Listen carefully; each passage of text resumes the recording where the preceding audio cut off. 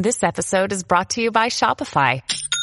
Forget the frustration of picking commerce platforms when you switch your business to Shopify, the global commerce platform that supercharges your selling wherever you sell. With Shopify, you'll harness the same intuitive features, trusted apps, and powerful analytics used by the world's leading brands. Sign up today for your $1 per month trial period at shopify.com/tech, all lowercase. That's shopify.com/tech.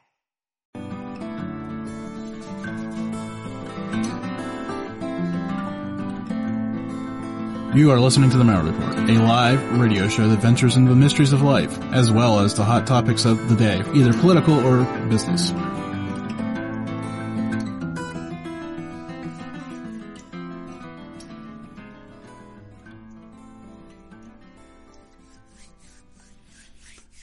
want to welcome everybody to this evening's Maurer Report. I keep saying I'm going to quit saying that, and after 10 years, I'm pretty sure it's just going to be part of what it is. I want to welcome David Strausser to the show. David, how are you doing tonight? Oh, I'm doing wonderful. Thank you so much for having me here, man.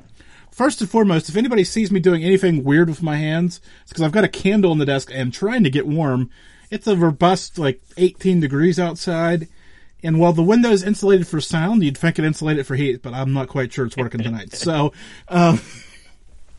David is the host of the Shark Bite podcast, which I had the pleasure of being on before. I was going to say how long ago, and then it seems like I was going to say a few weeks ago, and then I realized... It seems like forever right now, doesn't it? Yeah, I was going to say, at one point I was thinking a few weeks ago, and then I was like, oh, that was a couple months ago, and then I'm like, I'm just going to say I was a guest before, because I honestly don't remember how long ago that was. Yeah, I think it was maybe September-ish. I mean, you were in the first 30 episodes. Now I'm up to about 60. Okay, so people would have to dig back a little bit, but we'll get it linked in my podcast notes. Season one, yep.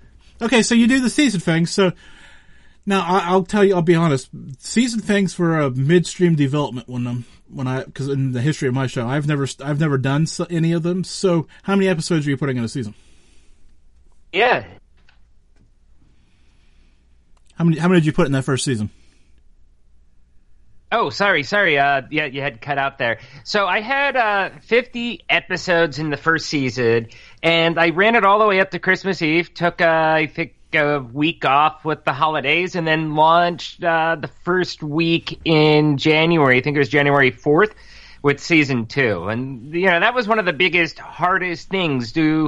Where am I going to cut it off for the seasons and stuff like that? And I still don't really have that all figured out. I am kind of just doing it on the whim. I was going to say, I just run them. I thought about going through and put the years back into seasons and whatever. And then I'm like, you know what that sounds like? Work. Yeah. Well, that's one of the reasons why I decided to do it. Even season 2, we're in season 2, but the episode count doesn't restart. So I think Monday's episode was episode 61, which isn't the 61st episode in season 2. It's 61st one altogether. But I figured breaking them up into different time periods or seasons maybe will allow me to kind of organize it a little bit better over time. Well, we'll keep up to date on that one. We'll see how that all works out for us. So obviously I'm not here to talk to you about the podcast. The podcast is a great thing you do, but what made you want to start doing the podcast? Because we're going to work our way backwards through this. Yeah. Apologize. You were cutting out pretty rough there, bud. Oh, well, I was going to say, so we're not going to obviously spend all night on your podcast, but what made you want to start the podcast? Okay. Because we're going to work backwards through this. Oh, yeah, definitely. I mean, here, if you don't mind, I'll just give a quick overview just who I am. I'm essentially a subject matter expert in sales, marketing, business, tech, but mostly what I do is just really help small businesses break through the barriers of growth via the promise of technology. I also run the podcast, as you mentioned, that I'm in the Forbes Business Advisory Council, which is pretty cool because I'm starting to get a couple articles there flowing through Forbes as well, too. That's a big feather in your hat. That's worth mentioning. Actually, I had that squared up to mention. Make sure you got that out there.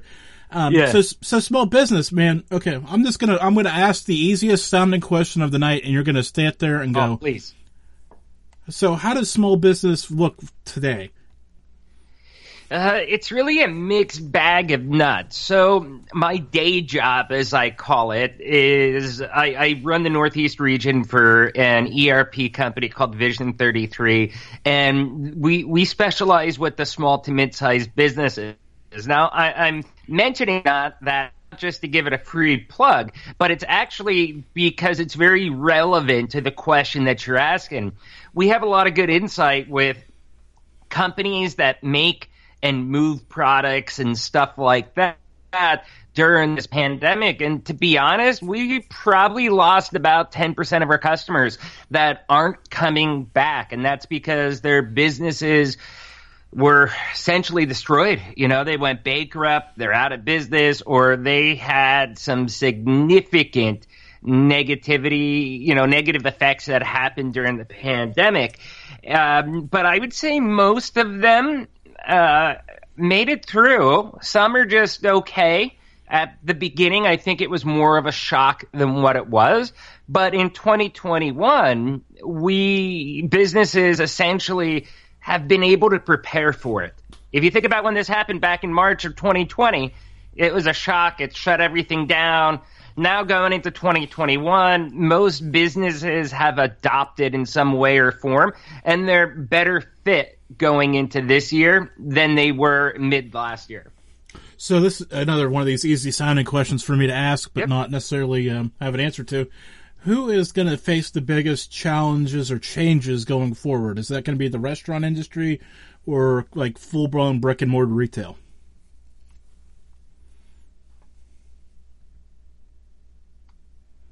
See, restaurant industry is tough. They're in a very, very tough predicament. And one of the things is, I don't know if you are, Jim, but people are pretty cheap with food. When you go out to eat, you try to do it on a budget, you're only probably willing to pay X amount of dollars per plate of food, and that's kind of the type of restaurants that you'll go to. Well, the restaurant industry, because of that, they're notorious for having very low margins. And with how this pandemic has hit, it's, on a lot of them. Now, some of them, already, and the ones that are successful are the ones that really digitally transformed, I guess you could say, to where they are embracing the technologies of Uber Eats, DoorDash, Grubhub, stuff like that. And the ones that didn't are the ones that really did not embrace that technology, because it's a fact. Those restaurants, they didn't need them before the pandemic. In fact, the guy that we had on from out in Southern California, he was telling me that before the pandemic, he had a beef. He hated when food up. He had no control over the quality, and they stopped it. Now, realizing what it was, he had to make a quick pivot, man, and he had to, kind of put the ego down there and just figure out how to do things a little bit of a different way, as far as how they package their food, how it's sent, stuff like that, so that way they could still give optimal quality of the food that they could be happy with by going through these third-party tech companies. Yeah, I was going to say that's the biggest change I think we're going to see is I think people that weren't consumers online beforehand are going to be now. I don't know what the number is now, but it's got to be a lot higher than it was a year ago. Oh, yeah, definitely. And if you think for 1 second, like a minute ago, I was telling you that I work with a lot of companies that make or move products, okay? That's really the core of what we do. I have two stories I could kind of tell that are both really quick, but anybody that knows me in person knows that you might see me with a nice suit and a tie on, but underneath that, I roll up the sleeves. I got like rock bracelets on and stuff like that. I'm really the rebel when it comes down to it. And one of my favorite companies is this company called Strung, Strung, and they're in this band called Blame Shift, they came out with these bracelets. They really, really, really counted on live events, concerts, shows, stuff like that in order to sell their bracelets. So once this happened, they had to shift and do a digital first business strategy. Once they did that, I mean, their sales are off the roof because realistically, the pandemic has pushed it to where everybody is going mobile first or web first before they do the purchases. I mean, you look at the pickup services and stuff like that. Like maybe you're going to Costco to pick it up yourself to get the food. You're not having it delivered by somebody. Chances are you're still doing the checkout on samsclub.com on their website, and then you're going there to pick it up. Things like that, people weren't using as frequent as you think they were before the pandemic, but it really changed the game. It pushed people over to actually adopt and get used to this tech. Yeah, I was going to say, I have firsthand knowledge that the Walmart pickup, at least in one particular location, has been booked solid for over a year now. Like, I guess close to a year. Like, every day. There hasn't been a slot for 2 or 3 days, because I tried to do it a couple times, and it's like, I just wanted to, put the order in and go get it, and then it's like you have to wait 2 days, and I'm like, well, what's the point? If I guess I'm just like go there on demand. I'm on Yeah. demand. Like I seen some explainer video for a spoof product called Amazon Yesterday, where the product arrives before you order it, and I went, man, I'm like, this seems so bad right now, right? Because it's so far-fetched that, but I'm thinking in the back of my head, man, at some point, because of the patterns of human behavior and artificial intelligence working together, plus having a profile on you, that this isn't that far away. No, it's not. And I have a couple little nuggets there that I wanted to just address. One being on this technology, and the second one being about AI, like you just mentioned. The first one, what I'll say is a lot of the technology that we're using as part of our daily lives, if you're working, you're probably using Microsoft Teams, for example, or, I don't know, Zoom, stuff like that, video calls, a lot more digital tools. And all this stuff existed before the pandemic. It just wasn't the go-to solution. Now, because everybody's using it, it's kind of cool. They got some more rapid development, and it really made these products evolve over the last year. But all this technology that we've had, I'd say maybe 95% of it was around pre-pandemic. We just weren't taking advantage of it. I know you were dumbfounded this afternoon when we were putting this together that I don't use Zoom. Like, I could just tell. I could feel that angst through the message. Like, what do you mean you don't? Yeah. It's just because it is. Skype isn't bad. It just has the bad rap that people think of the brand Skype, and they think of dinosaur. Yeah, well, you know what? I can tell you it's a lot better than it was 8 years ago. Oh, yeah. In fact, when I re-downloaded it for this call, I was like, wow, they let you set meeting links now. That's an improvement. Yeah, and everything's better. I mean, there are some things I always lament change, right? But I get over it. But so there's that. Okay, so here, I wanted to mention this other point real quick, and that was you brought up AI. I was going to hit on this later on, but if we're here, let's target it. AI is getting so advanced. It is crazy. If you ever feel like you're looking, I think one of the big things is I use the Google news feed from Google's Assistant on my cell phone. I will see an article pop up there within the day of me thinking something, like something just crossed my mind, I forgot to check up on this, or I wonder what happened with this story or something. It would be something very, very random, okay? And I don't say it out loud. I don't type it down. It was just in my head. And then within a day, you're seeing that stuff. It is super, super creepy. But on the flip side, that means this AI and all those algorithms and stuff like that, those digital profiles that you talked about, they're working because they actually kind of understand how my mind works. So now we're in the AI and creepy space. I see in my head right now Bitcoin hitting 100,000. Okay. Woo! Woo! Did you invest? I have some in there. I have just enough to make me keep an eye on it. Not, nothing that... But hey, if it hits 100,000, I will be a lot happier than I am tonight.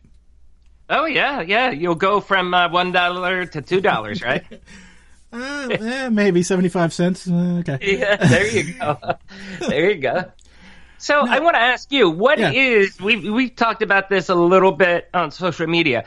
What is your general opinion on cryptocurrency, Bitcoin, whatever it is? I mean, just that whole class together. What do you think about it?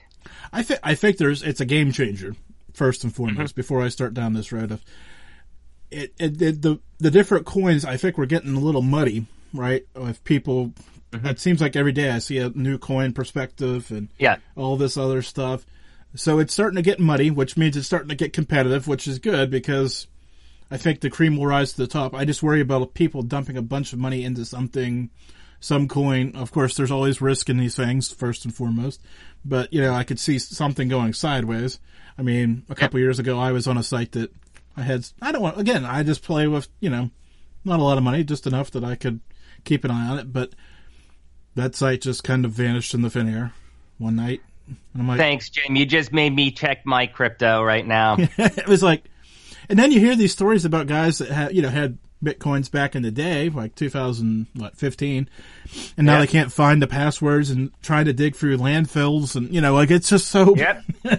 There was just a story last week where some dude had about Bitcoin that's currently worth, I think it was 100 million or 180 million, has it on an encrypted hard drive. And he only has 2 attempts yet to recover his password before the drive will be erased. Can you imagine? I mean, I know that my password... I mean, if somebody were to hack me, they could probably own a lot of me, right? I have a few standard passwords. Not easy to guess, but nevertheless. And the ones that aren't standard... I'm going to send you a link so that you can reset your password. I know. I should probably... I need to do that anyways. I'm trying to give you a phishing scam, Jim. That's okay. Go ahead. But anyways, right, like I can't imagine putting it somewhere and then just not remembering, especially when you had money involved. I guess that's where I'm at with it.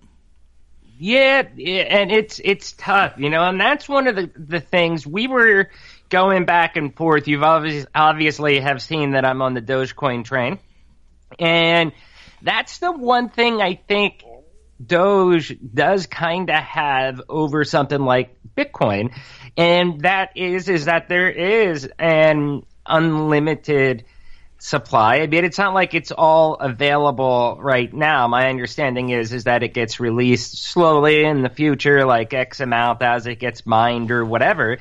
But that allows for growth because you get into a digital currency. I mean, after a while, it's going to become very, very scarce because Bitcoin, you have over 7 billion people on this earth.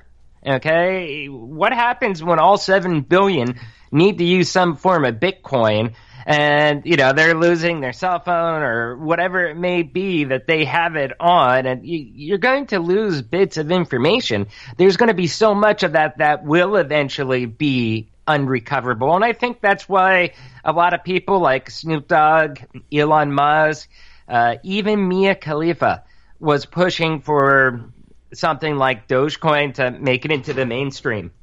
So I've got a question. Now, this is just very half-cocked, and maybe this is not even a question. Maybe this is just me being me at this point. Because, eventually we're going to run out of gold and oil to mine for. Maybe people will be out actually, quote-unquote, seriously looking for hard drives that had Bitcoin on it. Yeah. Some ancestor about 2028 or 2,800, somewhere in there is going to be skimming back through these things and see this, and it's going to go out there as one of these prophecies because this will all be transcribed and everybody will be reading it then. And they'll be like, this Mallard guy, he might be onto something. There might be some rare currency in the you ground. messed up. Back up. This Mallard and Strausser. Oh, yes. So, but okay, if it's released, I asked you this the other day on social media, just kind of being flippant, but I'm going to kind of paint this picture back around. If it's released every so often, we had the supply and debate going. If it's released every so often, how do we get enough? You just have to create more demand, right? Is what I'm trying to get to. It gets mined. I mean, you have to look. What is most cryptocurrencies? Dogecoin's, I think, one of the exceptions to the rules because it's a meme coin. It's not like Bitcoin, or if you look at some of the other ones like LTC, Litecoin, or Maker, those types of cryptos, they all do something on the back end, and they actually have something that, it powers a network. It has actually real life value of it. And that's where I kind of view it almost like you're getting a stock with crypto. You're buying an actual asset. I view it more like that rather than currency. And that's where I think, you get into the Dogecoin. If that can equal $1 USD, I mean, that could be easily accepted. But to answer your question, I think, you're going to have people that are eventually, I think it's going to be more like they're recycling. They're going to be recycling these computers as our laptops and desktops die. And as that gets recycled, they're probably going to hook it up into a machine and check the hard drive and see if there's any, fragments of crypto on there. So I guess I think as we go forward, though, I mean, banks and, there's going to be credit cards on you can already do this, Apple Pay and all this other stuff. So the conversion factor to using crypto now seems to be getting less and less too. Yeah, and as I think about what we just said, like you're saying about people scouring for Bitcoin, that is in the early days, 2010 to 2015, you have a lot more of that than you have now, because now there are crypto services out there. Binance is one of the big ones. Robinhood, to a point, they do a couple cryptos. What's the other one? Coinbase is another one of those exchange markets. So because of that, instead of having all those physical things on your computer with the wallets and stuff like that were complicated, it is now very, very easy to do, to where all you need is your username and password. You log in, it's all in the cloud. To the ultimate point, though, if that's hacked, you have nothing. Yeah, you have nothing. And unfortunately, I mean, that is something that's very, very risky. Now, I am not a financial advisor, so don't buy crypto just because I like it. But one thing I would say is, because I am a tech advisor, and that is, you should definitely take advantage of any of those accounts, especially with crypto, because crypto is less protected than other types of assets as far as either cash in an account, stocks, savings, bonds, stuff like that. You have the least amount of protection with crypto because of its kind of like quasi-legal stake globally. So you have to take full advantage of any MFA, which is multi-factor authentication, stuff like that, to protect you. And for those that don't know what MFA actually is, it's kind of like, say, I'm logging in to Robinhood. On my cell phone, nobody can log into Robinhood but me without my fingerprint. Okay? Now, on my computer, if I go to log into Robinhood, I think it actually sends me a text and I need the code. Basically, you need to get some kind of authentication from a second device before it allows you in. Coinbase, even when you put your username and password in, if it's a new computer, you've got to check your email and click the link that they sent you before you can log in. Even if you have the right username and password, without your email account, you're screwed. You're done.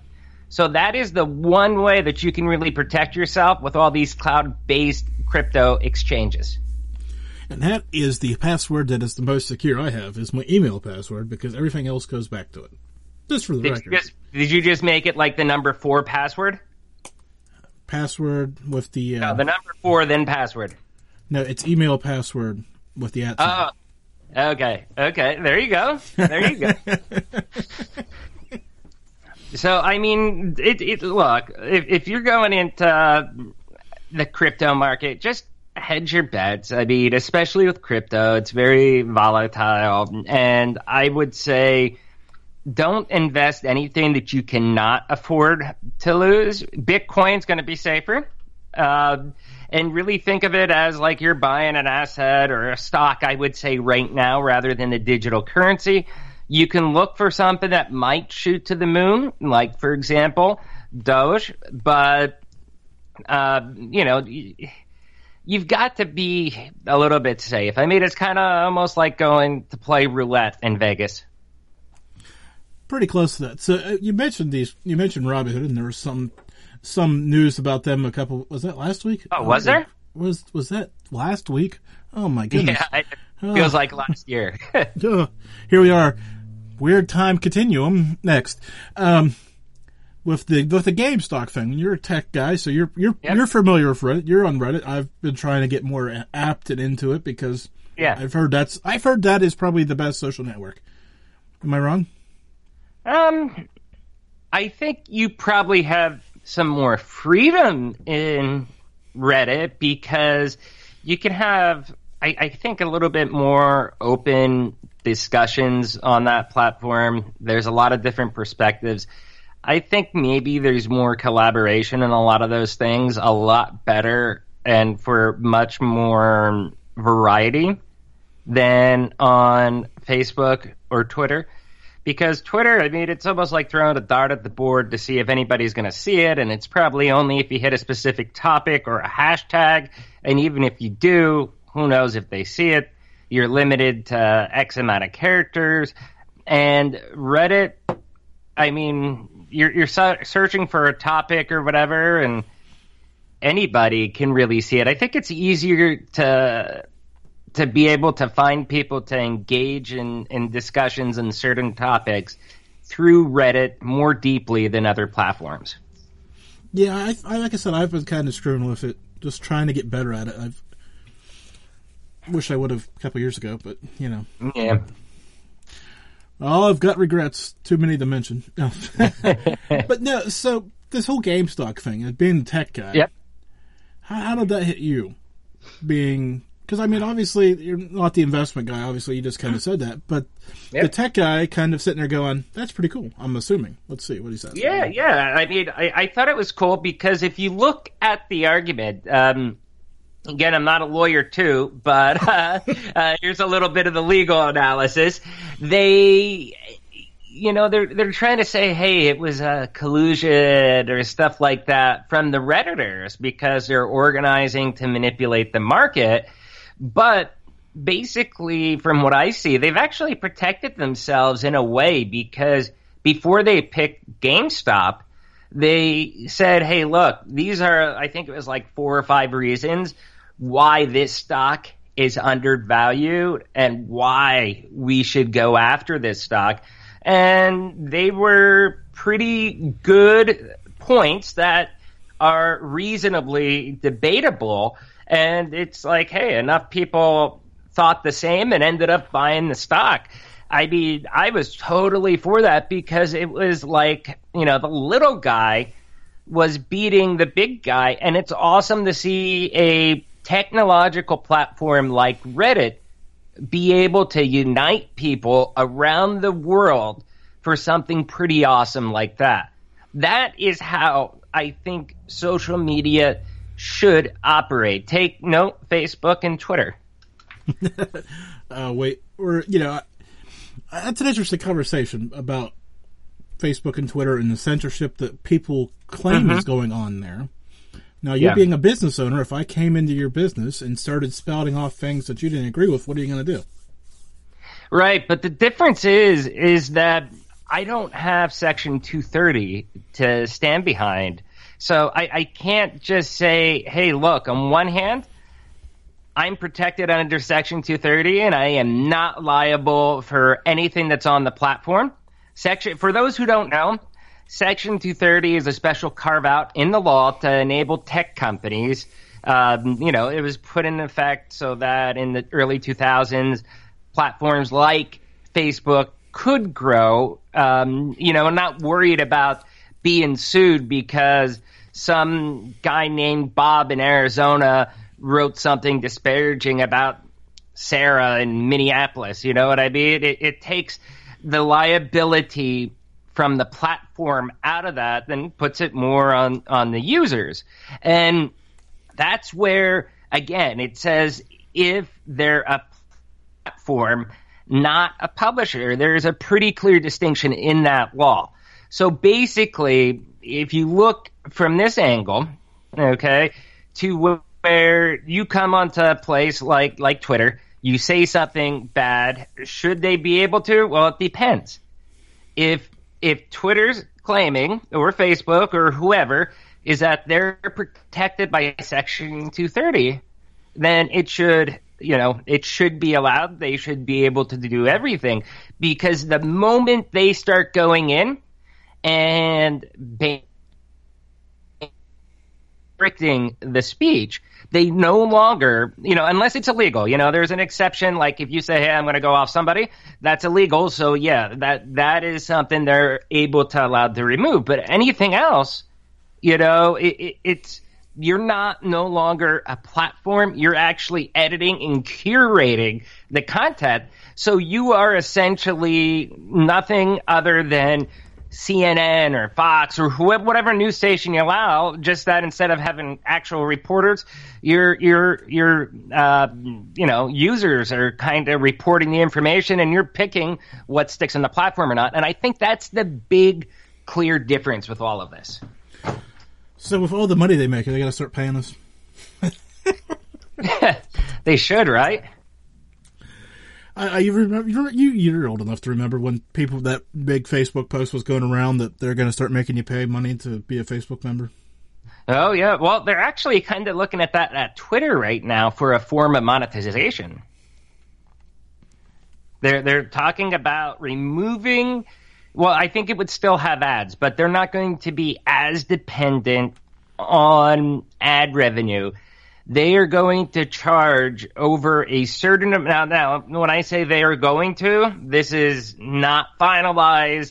It's just what all the business people are talking about, the potential model that Twitter could go to, where they're going to charge the bigger your platform, the more your monthly fee. So if you have X amount of followers, I think it started at like maybe 25,000 or so. I forget the number I saw on like Business Insider, but they'll start charging those people. So it's pretty interesting. Well, that's great. Are they going to charge me at the rate what I used to have or the rate that I have now for followers before they started doing all playing these games? Because that's important to know. Yeah. The whole thing's crazy, man. I remember, brief moment, I had 110,000 followers. Now it's down to almost 79,000 or whatever it is. Wow, yeah. There's even mine, I don't have as many followers as the great Jim Mallard, but I did have about 7,000, and it went down to about 5,500 at one point when they did this mass purge, I guess. So I want to ask you then, I gave a pretty compelling case there on the censorship stuff, which is stuff that we've also kind of chatted about online. What did you think about my argument and the actual point there with what I'm trying to make, and where I view that if Twitter wants to censor somebody, that's fine if then they say that they're a publisher, okay? But you can't have it both ways, and that's what I'm arguing against. Yeah, I was going to say, you can't have it both ways. And again, I joke about losing followers, and I can show you some horrible analytics that make your head spin because you tweet so many times and you think you get that much reach and you get reach of 100 people a day or whatever it is. It's maybe not that bad, but it's ridiculous. So, they're manipulating the numbers within, and here's the problem, right? So I look at that and go, well, if my normal tweet reaches 400 people, right? Right. Why would I then trust you to then leverage it and buy an ad on your platform because I'm not reaching anybody anyways? And that's that's the real problem I have with Facebook. I mean, it's worse on Facebook. Oh, every time I turn around, they're popping up. Hey, you want to boost this post? No, I want my fans that actually pushed like on this page to see it. That's what I want. And that's absolutely true. And I think that goes back to what I was saying as far as publisher, or are you a platform? But, Facebook's been around for what, 15 years now, roughly? Somewhere in there. Yeah, whatever it is. But the thing is, I mean, you have people that are liking pages and stuff like that for the last 15 years on the platform, and basically, I mean, if their news feed was filled up with all the people, like, for example, your show in there, it would be mixed in, it would just be like nonstop ads from all these companies. It'd be nice if that's what the person wanted to do, then they have the choice at the end of the day to follow that page too. Oh yeah, no, I totally agree with that. I mean, there are people. I have friends on my friends list who are still dumbfounded. I'm still doing my show, like they don't see it anymore. Wow. Yeah. A lot of people are feeling that. A couple shows that I watch complaining about the same thing. It almost feels like you're shadow banned in essence. Yeah, without question. And it's like, obviously, that's where the top gets heavy because your Coca-Cola's, not to pick on Coca-Cola, but we'll just use them because they're a well-established brand. Yep. I've seen their ads before. They can pour more money into it and they get their ads placed, and that eats the space and eats the feed because you only scroll so far. Oh, yeah. 100%. So, I mean, while we're talking about banning and stuff like that, there is something that I'd like to bring light to people because I think that this is a problem. You have to look. There are ecosystems right now with different, I guess you could say, tech circles. Depending if you have an Android, you have an iPhone, you could be all in on the Apple ecosystem, you could be all in on the Google ecosystem or Microsoft or whatever it may be out there. And I just heard a very, very sad story I've been following for the last 2 days about, it's about this developer that ended up losing their Google account completely. And it's so sad because it's not a anomaly. It's actually something that happens very frequently, and it kind of makes me freak out being a techie, being a business person. Like, these accounts get suspended for no reason, and many people have had these accounts for 10 plus years. Everything that you've bought, every digital movie, every app, every single thing you bought digitally through a company like Google vanished. No way to appeal it or anything. How crazy is that? How dangerous is that too? That is extremely dangerous, but I mean, I guess that speaks volumes to having, I have my, I have my own email address. Of course, I'm limited to that service provider, right? So if I get canceled from them, until I find a new one, I'm out without my email address. But it also could be to where, let's just say you were in cancel culture, that someone went after you, okay? It's not just that. I mean, look at like what they did with Parler, where they got it so essentially nobody would even host them. I mean, that is insane. What do? You pack it up and you go home. I don't know. That's the worst part. What do you do? I mean, honestly, so I've had these kind of lights on epiphany moments a few times through the course of these 10 years of doing this show. Almost 10 years of doing these shows. The first one was the first time I heard fake news, and I thought I was screwed, right? Because big money on top, right? Yeah. Who are they going to protect? Boy, I was a little wrong about that, but I still kind of feels grody like they're trying to play the game backwards somehow. But that's just my 2 cents on that. And the other one was when Alex Jones got banned from all the major platforms. Yeah. Now, note that I'm not Alex Jones, and I am not claiming any of those things. But within the gray area of that type of show, I am Gorilla. Shout out to Alex. Within that gray area, my show is much closer to him than the Nightly News with Tom Brokaw. Right. Just to be honest. I guess Tom Brokaw hasn't hosted that show in a good bit, but nevertheless, just dated myself there. Yeah, you did. So as we start sliding down that hill and the avalanche starts going, my little spot in the woods is going to get taken up long before the others. And yeah, so what do you do about that? Well, I mean, it's a danger, and what I don't like, I really think that in the United States we need to have a right at this point because you're stuck using an ecosystem. Okay, it's not really like you have choices. I mean, most people are going to be all in with Google, all in with Apple or Microsoft, and you might even use a mix between, those 2-3 services, but you're essentially going to be all in. I mean, from your Gmail account, Outlook account, your Apple email account, whatever it may be, you have your life worth of documents in there, pictures of your kids when they were 2, and you thought that they were safely stored, and then all of a sudden you get cancel, and everything's gone. And for the developer that I was looking at,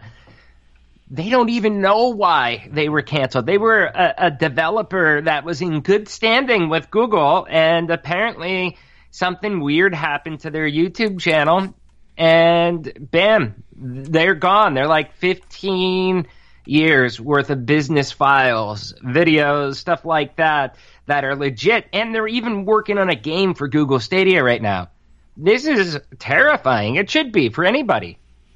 Yeah, I've always wondered about the just random, drop of service. Just, I mean, let's be honest, right? Nothing's bulletproof. Right. Put it in the cloud. I mean, it could rain.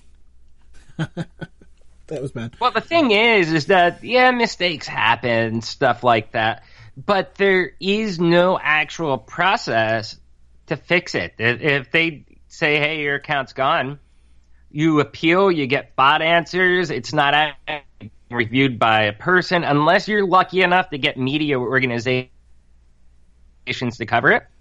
You had nothing, and there's no way to retrieve any of those items in there that could have a lot of sentimental value to somebody.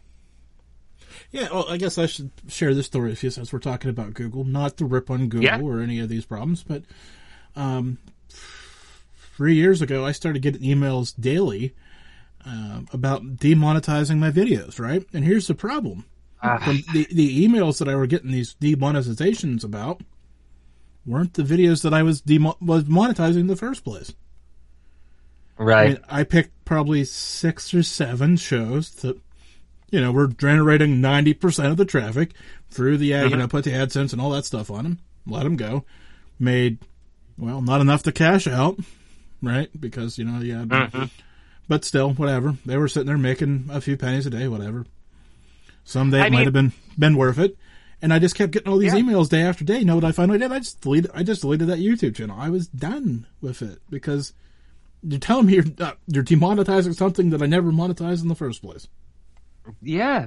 I mean, it is crazy. And then try to go through an appeal process with that, and it is horrible. I mean, you're not really going to get anywhere. When I first launched my podcast, the Shark Bite Biz, I was having problems getting it listed, even getting Google ads. And the reason is because they were trying to say that I'm fake news talking about COVID. And I'm like, dudes. I'm not actually reporting on COVID. I'm not actually reporting on the pandemic. I am talking to business owners and how they dealt with the pandemic. And eventually I did get hold of somebody. You know why? Because it was for Google Ads. And obviously that's their bread and butter. But if it was through any of the other Google services for that, I don't know if I ever would have got whitelisted. Oh, here's the other fun story. Pandora started taking podcasts, 2 years ago, I guess it was, right? Yeah. I submitted probably day 2 after I seen the announcement because I listen to music on Pandora, so hello, right? I have never been approved, and every time I try to submit again, I get a denial. Wow. Well, I mean, I don't know if this will make you feel better or not, but if you want, you should probably shoot out the link to the Shark Bite Biz Pandora station. That was a joke. Is that gonna help? No. It'll help me. But yeah, the whole thing here, I mean, it is just kind of crazy how much control that they literally have over our lives. And I'm not a big fan of it, but there's no other alternative. And that's where I'm somebody that's for no regulation, things like that. I don't view this as being a regulation. I would view it more as a right that we would get as Americans here in the U.S., that there's a formal appeals process or some way to retrieve their data that's on that cloud service and not have it, just deleted and you lose everything. That is one piece of legislation I'd go for. At least a notice of why it was shut off and access to that point. If it doesn't let you post anymore or whatever, I could be on board with that. Right. But even with, download it or whatever, there has to be, the thing is that there is no standard right now. We do not have a Bill of Rights for the digital age. And we do need to assure that we get some rights here during this time period, because things are probably just going to get worse. I think that we're way down on the slippery slope. So we've kind of been beaten pretty hard here. So let's turn this around a little. Well, maybe. Yeah. Maybe. I think it's good. I'm touching the brakes on this because I started down this road of turning it around, but. Oh yeah. Let's try. I want to talk to you about growth of a small business. How do people get into that? I want to say growth mindset because I know that kind of the thing, buzzwords. How do we? Oh yeah. I mean, it's mid-February, 2021. Yep. I mean, the COVID kind of looks like we're starting to see some light. So how do we turn this around for people? Yeah. It really comes down to digital transformation. I'll give you 3 buzzwords that everybody knows: digital transformation, AI, artificial intelligence, and BI, business intelligence. Now, digital transformation means a lot of things to a lot of people, and every person can have a definition. Every company can have their own specific definition. So I could tell you what mine is, and it is essentially process flow automation, okay? And this is what's really going to help many, many companies to grow by using that digital mindset, because it allows you to operate at a much lower expense, okay? So think about, I don't know, maybe you're using Excel, QuickBooks Enterprise, maybe another system. They're all in data silos, and you're actually paying somebody to fill in all that stuff, fix all the errors, stuff. That's a lot of overhead, even if it's just one person working, 20 hours a week on doing that stuff. Okay, you get in there and you end up doing the rolling out a new system that's going to allow you to get that automation. It takes out all that nitty-gritty work that's probably driving your employees nuts, and it allows them to actually focus on revenue driving activities. It allows them to focus on, getting you a bigger marketing presence or closing deals, stuff like that. So I really think that's one of the big things that companies need going into 2021. So I hang out with me after the show for a few minutes. I've got a really tactical question about this, but okay, I don't want to bore everybody with it because there's backstory. I'm sure they're not bored. It's a good discussion. Well, I know, but with all my details, I've got anyways. So I want to keep moving forward here. Yep. And like I said, it's interesting to watch. I mean, people start these things. I mean, I think right now, and here's the thing. Maybe this is just my show. I don't know. I haven't asked you this yet. Mm-hmm. But it bubbles right now. Like I've known trends for the last 8-9 years. Up in the winter, down in the summer, up, back and forth. Yep. And right now, it's just kind of bubbling. It's about the same numbers at month after month after month. You're talking about like seasons, like seasonal that it bubbles up. Okay, yeah. I mean, like I could spot it. I know what it's gonna. I mean, sometimes there's a random spike, but then I look at it and go, oh yeah, that's when whoever was on. That obviously generates that much more attention, right? Mm-hmm. But now it seems like there's been, and I don't want to blame this because everybody's been home and there's been this push for everybody to be a content creator because it's easier to do now than, it will be easier in 5 minutes than it is right now. I don't know how, but I'm sure somebody's... You know why that is? You know why it is? Because it's almost the same reason why I started my podcast, Shark Bite Biz. You can't go out and network. You can't go out to events. You're not able to grow your network and meet new people outside of your daily course of life. So it's like, hey, focus on rebranding, whether it's your business or you yourself, and use something like my Shark Bite Biz to get out, expand my network, meet a whole new audience, and let them meet me. And in fact, that's how we ended up meeting. So it works out. It does, but okay, so I asked that to ask you, I'm telling you a lot of stories tonight. I don't know what's up with this, but... that's all good. A couple years ago, I got sent a link to a podcast, and I'm like, oh, cool, right? It was a monologue-based show about what, I can't even remember what it was about, right? Click play, it's 15 minutes. Oh, even better, right? Because this guy's attention span is probably about 15 minutes. So I'm like, even better, right? And there's this beautiful intro music, and, the host comes on and says, we'll be talking about blankety blank blank in a few minutes. And I'm like, oh, whatever. And then we play this ad for whatever product, and then an ad for their book, right? And then they talk about, man, I wish I could remember what it was, but there was like 2 minutes of this content, and they ask a question, right? And then we'll answer the question after we get back. And then another ad, another promo for a different book. Right, and by the time it was done, there was 4 minutes and 30 seconds of actual content related to the topic.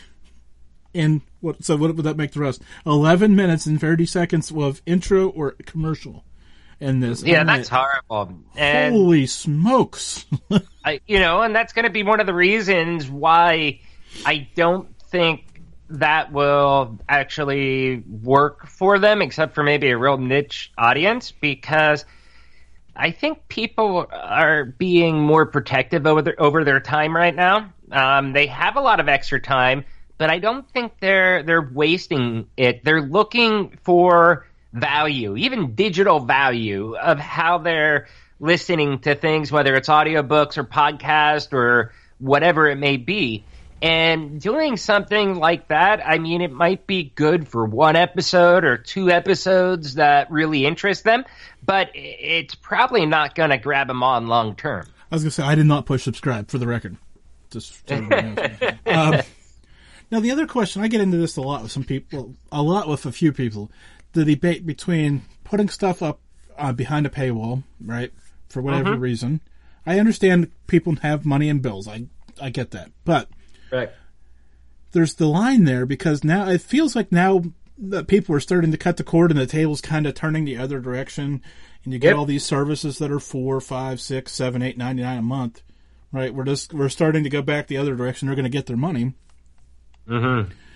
And there's going to be a point where people are going to be like, enough's enough of... Oh, yeah. and you can't support everybody. Yeah, and we're in this we're in the early ages of how this is all going to shape out. And you have all this a la carte stuff with independent creators out there and corporate creators, whether it's like Peacock or whatever it's called, Disney Plus, all those other new things. And everything in our country, probably globally too, we're getting into a subscription economy. And the reason is because with a subscription revenue, I mean, it's there. It's predictable revenue. On January 1st every year, it's like, bam, I already got $10 million in the bank this year because you're going to be getting those subscriptions. It's all but guaranteed. And if you lose one, it's not the end of the world. Now, on the flip side of it, where are consumers going to draw the line? And I think a good answer is it depends. It depends on your product, depends what you're doing, and how passionate they are to help you. Some people will be like, yeah, I really enjoy this, I'm going to chip in. But you have to make sure that those people who are essentially your clients, that they're actually getting value. And if they're not getting that perceived value, like, hey, this is worth the $2 a month, this is worth the $5 or $10 or whatever it may be, guess what? You're going to get a lot of churn. Churn means they cancel the subscription. So I've decided, I was joking about this the other day, I think I'm going to do it right here, right now. I'm creating Mallard Minus, where I offer nothing more and no subscription fees. Nothing more and no subscription fees. Yeah, it's just Mallard Minus, and you're going to have to sign up for it. I'm going to sign up for it. Oh, that's bad. Hey, I know that we only have a minute or two left or whatever. You kick me off. I have one topic. You love the paranormal, supernatural, all that stuff. There is something that is really, I don't usually get too much into this, like some stuff interests me, but with this, I am very intrigued, and it is around the whole DMT, mechanical elves, that whole experience there of what people feel through that stuff. What is your take on that? It's fun. I've been reading about it. I don't know enough about it to give you a hot take on it yet because it's so ayahuasca. It's hard to put my hands around, right? I hate to be that guy and cop out on you and say I don't know, but I don't know because I don't want to. It feels like I can't get my hands around it because it's so not what I'm used to, which is kind of weird because, as you mentioned, you just kind of read this laundry list of things that I'm normally really into, but this one kind of has me, I don't know. Well, you're into it, you just don't know much about it, it sounds like. Yeah. Obviously, next time we talk, or probably here in a couple months, or not a couple months, but a couple weeks, I'll have a much better grip of it, I think. But, like I said, normally I could pick up pretty quick on something and figure out how I feel about it. I mean, I've been wrong about those things, but this one kind of requires that deeper. Yeah, I heard a story about a guy who went on, I guess it was a 3-day DMT trip. I don't know if it was something else or ayahuasca. I don't know what it was. But he did this experience for 3 days. And during that 3-day period, he actually lived a whole nother life for 40 years. And stuff like that, it blows my mind. That's what I'm saying. Like, I don't know. I mean, like, I've heard of people getting high on whatever, like, I can follow all that. But there's a different layer here, which just doesn't. It brings up things like simulation theory, are we in a simulation? And it opens up that whole door because it's like if we're in simulation, then it looks like God does exist because he's the one that's controlling us. So hold on. Save that for the next show. I've got 10 seconds left. Who's your favorite band of all time? Aerosmith. David, thank you for joining me tonight, man. Thank you for having me, man.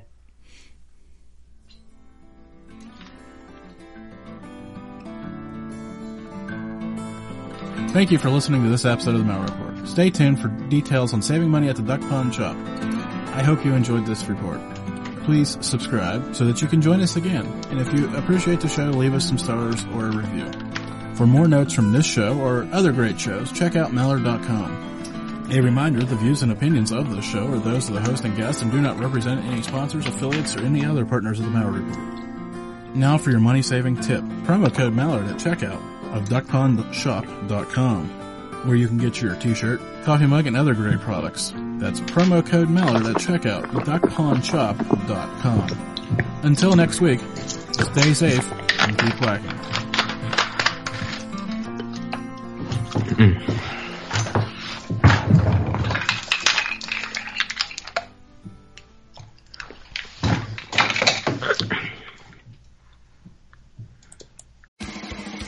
Science, science, science! Science, science! Hello, podcast fans. Want to get weird with us? Come check out the Mad Scientist Podcast. We're a weekly show that looks at the history, philosophy, and hard facts behind your biggest paranormal questions. Did the government really pay for a psychic spy program? Yes! Is it true that surgery got its start in grave robbing? Yes! Can a roller coaster really kill you? Legally, we can't say so for sure, but sometimes, yes! Join myself, Chris Cogswell, and my co-host, Marie Mayhew, as we examine the science, philosophy, and history behind the strange and unusual. All to discover what's possible and plausible versus what's, well, just made up. Check us out wherever you find your favorite podcasts. The Mad Scientist Podcast.